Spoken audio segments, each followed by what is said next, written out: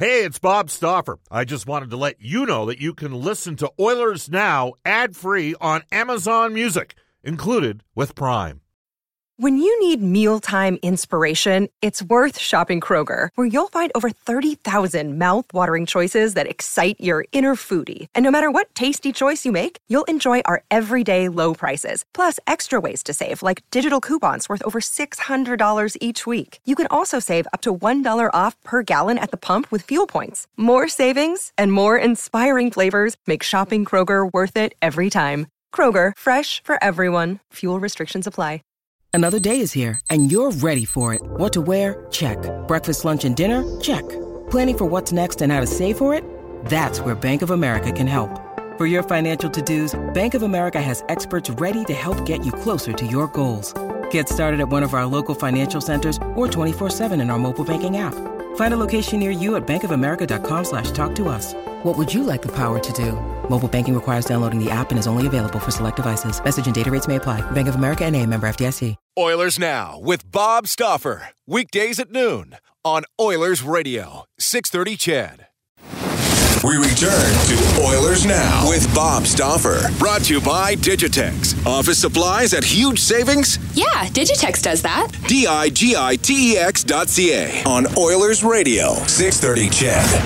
Brendan S. Scott with you on Oilers Now. Bob Stauffer will be back tomorrow. He is traveling home after the California road trip with the Edmonton Oilers.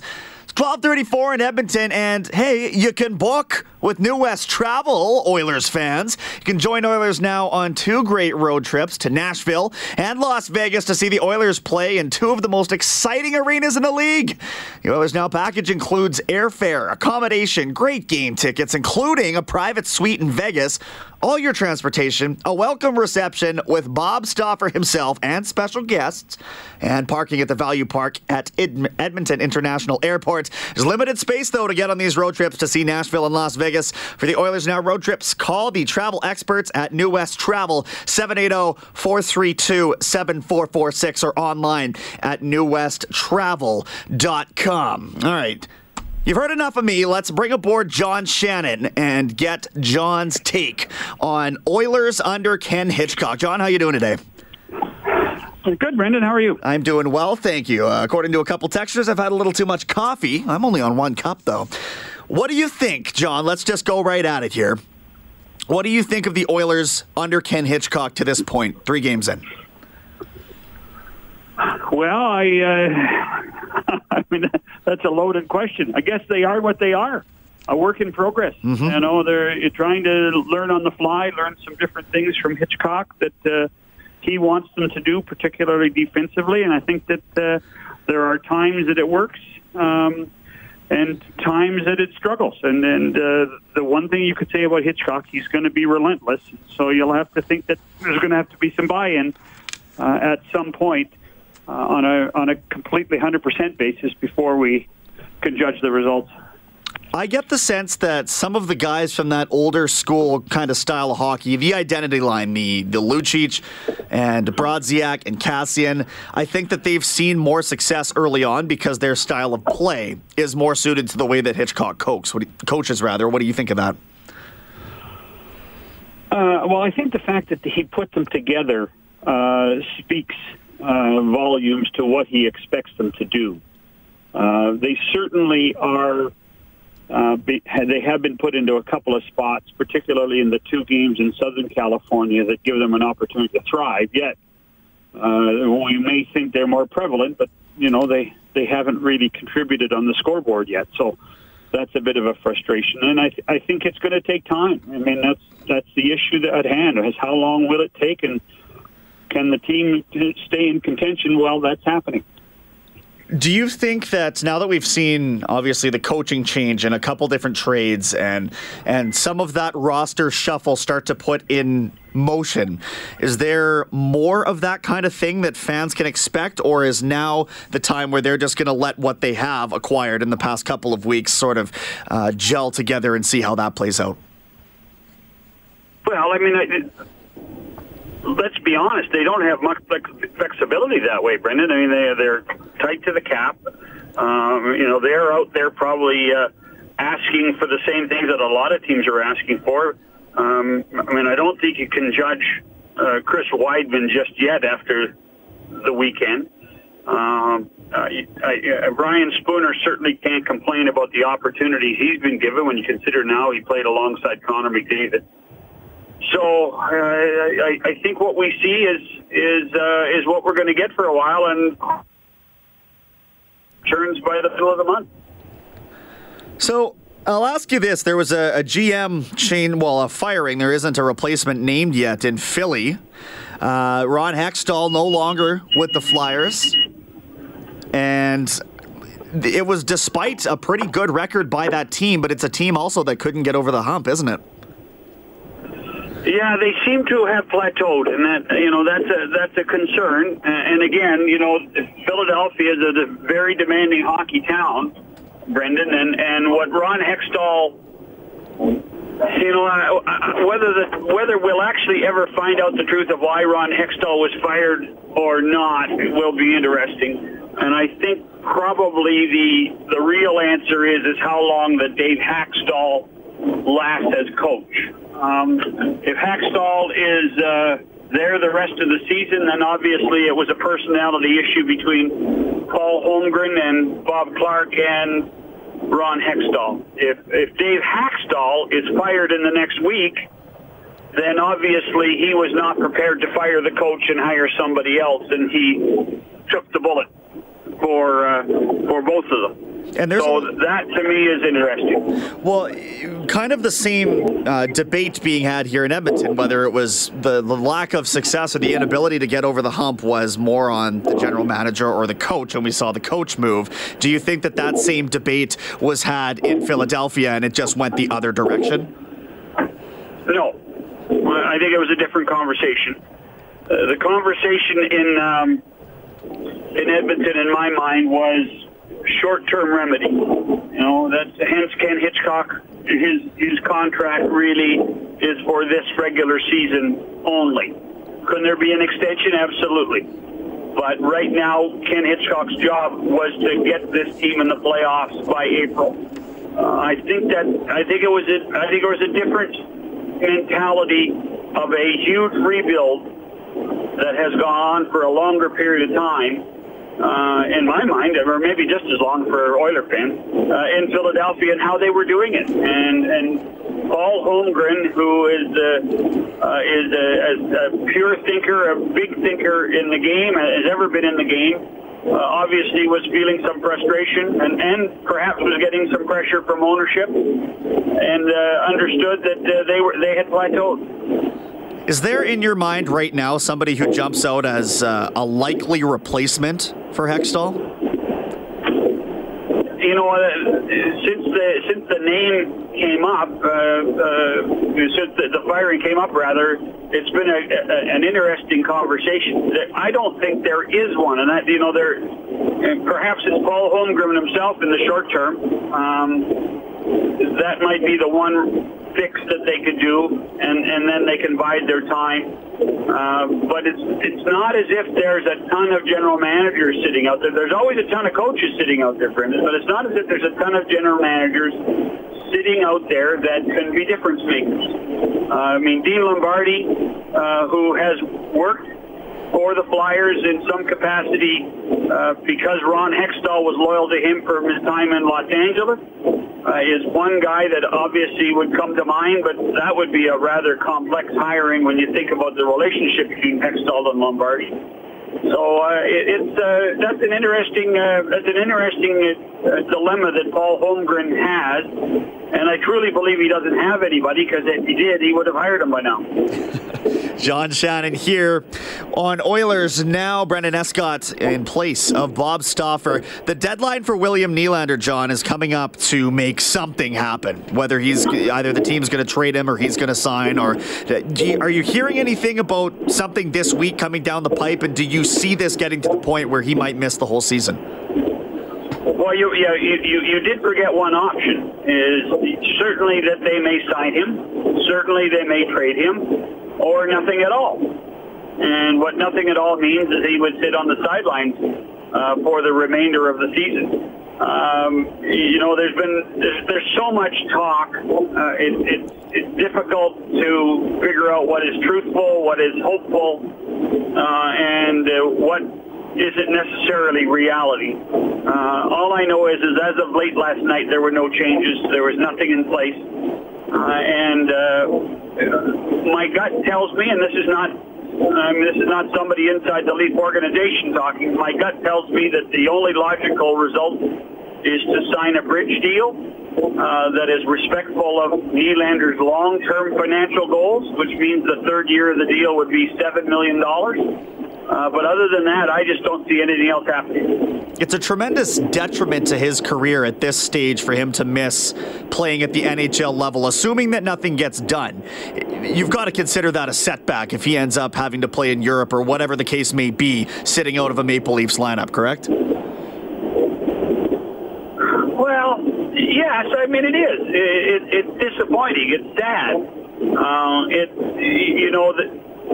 The offers that the Maple Leafs have given are not embarrassing, but they are trying to, find a way to fit Nylander and keep Nylander and be able to sign their other big stars in the year to come. So it's disappointing from a Nylander perspective and from his career opportunities. The only thing you sit here and say is he's young. He can probably find a way to get the year back financially over the next 10 years. But certainly there's the amount of goodwill that you or good thoughts you have about a player might jump into what's right or wrong. And if you're a general manager, if you're saying, well, I'm thinking of acquiring William Nylander, I'm also wondering what kind of baggage this contract squabble creates. And will in the end it be worth it? Can this team, the Leafs team right now, sitting at 16-8, can they make a run without him? Do they need him in that lineup to fulfill all the potential that they have and the aspirations this year? As long as Austin Matthews is happy, I think healthy, I think they'd be fine. They still have some other assets they could use to try to improve their blue line. Freddie Anderson has been one of the best goaltenders in hockey this year, and that's that's maybe the key reason why they're 16-8. Interesting test this week, Brendan. Boston tonight, San Jose Wednesday, Minnesota on Saturday. All three of those teams are going to be in the playoffs. All three of those teams have had impressive seasons somehow, some way, some for different reasons. So this is a pretty good litmus test for the Maple Leafs. There's not a team that, the winning percentage of these three teams is pretty high. They have a chance in this week to prove to people whether they truly are for real, and with the expectation that Matthews is back on Wednesday night, that gives them a little more hope. Sportsnet's John Shannon joining Brendan Escott on Oilers Now. Let's shift gears one last time here, John, and we'll go to the trade that happened last night. Dylan Strome and Brendan Perlini to Chicago for Nick Schmaltz. Do you think that this is a case with Dylan Strome of just needing that change of scenery out of Arizona, where there was just so much young talent but really not a lot of veteran insulation to maybe help his development? Well, it's funny. The Spooner for Strome trade, 10 days earlier, the older brother, was guys who had underachieved in those markets, and maybe a change would help them. This trade's not much different. The Blackhawks had grown disillusioned with Nick Schmaltz. He's a goal scorer. He can skate fast. But they didn't really like his fortitude. They didn't think he was strong on the puck. They didn't think he was prepared to make a commitment physically. On the other side, Brendan Perlini has an unbelievable skill to shoot the puck. He's a great skater. He has huge size, but he's so darn inconsistent, it was becoming a frustration. And as far as Dylan Strome, I don't think anybody argues that this guy has great hockey sense. He has better hands than his brother. Better than both his brothers, actually. So he has the ability to pass the puck. He's a good face-off man, which the Blackhawks like. But his skating has really hurt him. And so you have to wonder how the Blackhawks can compensate for his skating ability that the Coyotes couldn't. So to me, it's a change of environment might help all three guys. The Blackhawks got two bodies they think they can plug into the roster right now. But Nick Schmaltz is somebody that Joel Quenneville was not very happy with, and I'm told that Jeremy Colleton wasn't very happy with since he took over the club. Team is 3-6 under Jeremy Colleton since he took over back on November 8th was the first game for him. John, really appreciate you jumping aboard as always, and we'll talk again soon, my friend, all right? Have a great day, Brendan. Thanks, John. Sportsnet's John Shannon. Brendan Escott on Oilers Now. It's 12:48 in Edmonton. We're going to step aside and we'll head right back to that Heartland Ford text line when we return. Please support 630 CHED Santa's Anonymous and make sure every kid has a Christmas. This is Oilers Now with Bob Stauffer on Oilers Radio, 630 CHED. Brendan Escott filling in for Bob Stauffer. Bob will return tomorrow. He is on the plane home from Los Angeles, where the Oilers fell 5-2 last night. Alex Chiasson getting a couple of goals there. He's up to 10 on the season, and what a breath of fresh air he's been. Everybody's skeptical whether he can keep scoring at this clip, including myself, but for now, let's enjoy it, shall we? Let's take a peek at the Heartland Ford text line, one coming in from Dwayne in Red Earth, Alberta. Hey, Brendan, Chia needs to be out and replace him with the great one. Yeah, we see that all the time. All the time on the text line, on Twitter. I don't buy for 1 second that Wayne Gretzky wants the responsibility of being the general manager of this team. I don't know that he's suited necessarily to be the general manager of this team. There's another one in here. It says, hey, Brendan, this is from Chuck in Edmonton. Hey, Brendan, do you think Hitchcock could be the next GM of the Oilers? Because remember, they're only committed to him as coach of this team through the end of this season. But I ask you this in return, Chuck. I ask you if right now you look at the state of hockey and say that somebody whose prime coaching career was late 90s through early 2000s, if that's the head that you want, the head of the franchise. I don't know if his philosophy is conducive to the new school of hockey. I guess we'll see how the rest of this season plays out with him coaching, and then that'll demonstrate whether he's been enough of a student of the game to see that. I look around not just the NHL, but professional sports and say the trend of general managers, it's younger and younger. It is. And guys like Kyle Dubas, for example, though it was, of course, Lamoriello at the helm when they made a lot of the acquisitions of these young players. But Dubas was right there in the lurch, in the shadows, ready to take this team over. He's a new hockey mind. What say you? Steve from Drumheller says he's worried that Chiarelli's going to trade Nuge. If he wouldn't sabotage the team at the trade deadline, then why is he doing it now? No faith. Well, I don't think that either of the moves that he's made in the last couple of weeks are a problem. They're certainly not any worse for getting Ryan Spooner in for an underperforming Ryan Strome, although if you look at Spooner's numbers, he's -6. He was playing on the second line. He was bumped up to the first line, didn't really improve anything, and he has only 6 shots on goal in 5 games. But you can't expect that somebody who was just traded here out of another struggling franchise is just going to come and kick the door down and blow the roof off the place. It doesn't matter if he's playing with McDavid. There's an adjustment period, just like there is for the coach, just like there is for Chris Weidman. You can't look at Chris Weidman's body of work over the past 4 seasons and say that he couldn't contribute as a second unit power play quarterback if that's how they wanted to deploy him. But that doesn't mean that he's going to be able to step in there in game 1 and just be at the peak of his game. And that's like, let's forget entirely about what was going on in the Uber and the scandal there with Weidman. And you think he's just going to step right into this lineup and be at the top of his game? No, it's going to take some time, man. Let's wait on that and find out. And while we're at it, let's take a look around the league and say I already mentioned that under their new head coach in Chicago, Jeremy Colleton, the team is 3-6. There wasn't any instant success there. They lost a couple games before they got back in the win column. And under Craig Berube, who was brought in to replace Mike Yeo in St. Louis the same day, just a couple hours before Todd McClellan was fired. Well, they're 1-2 under him right now. The Oilers are 1-1. So across the board, I don't think that you can expect too much too soon out of this situation. And one other interesting thing here, and I apologize, those are texting in right now saying I'm too enthusiastic. Well, get used to it. Passionate hockey fan behind a microphone with thousands of captive ears. I don't know, man.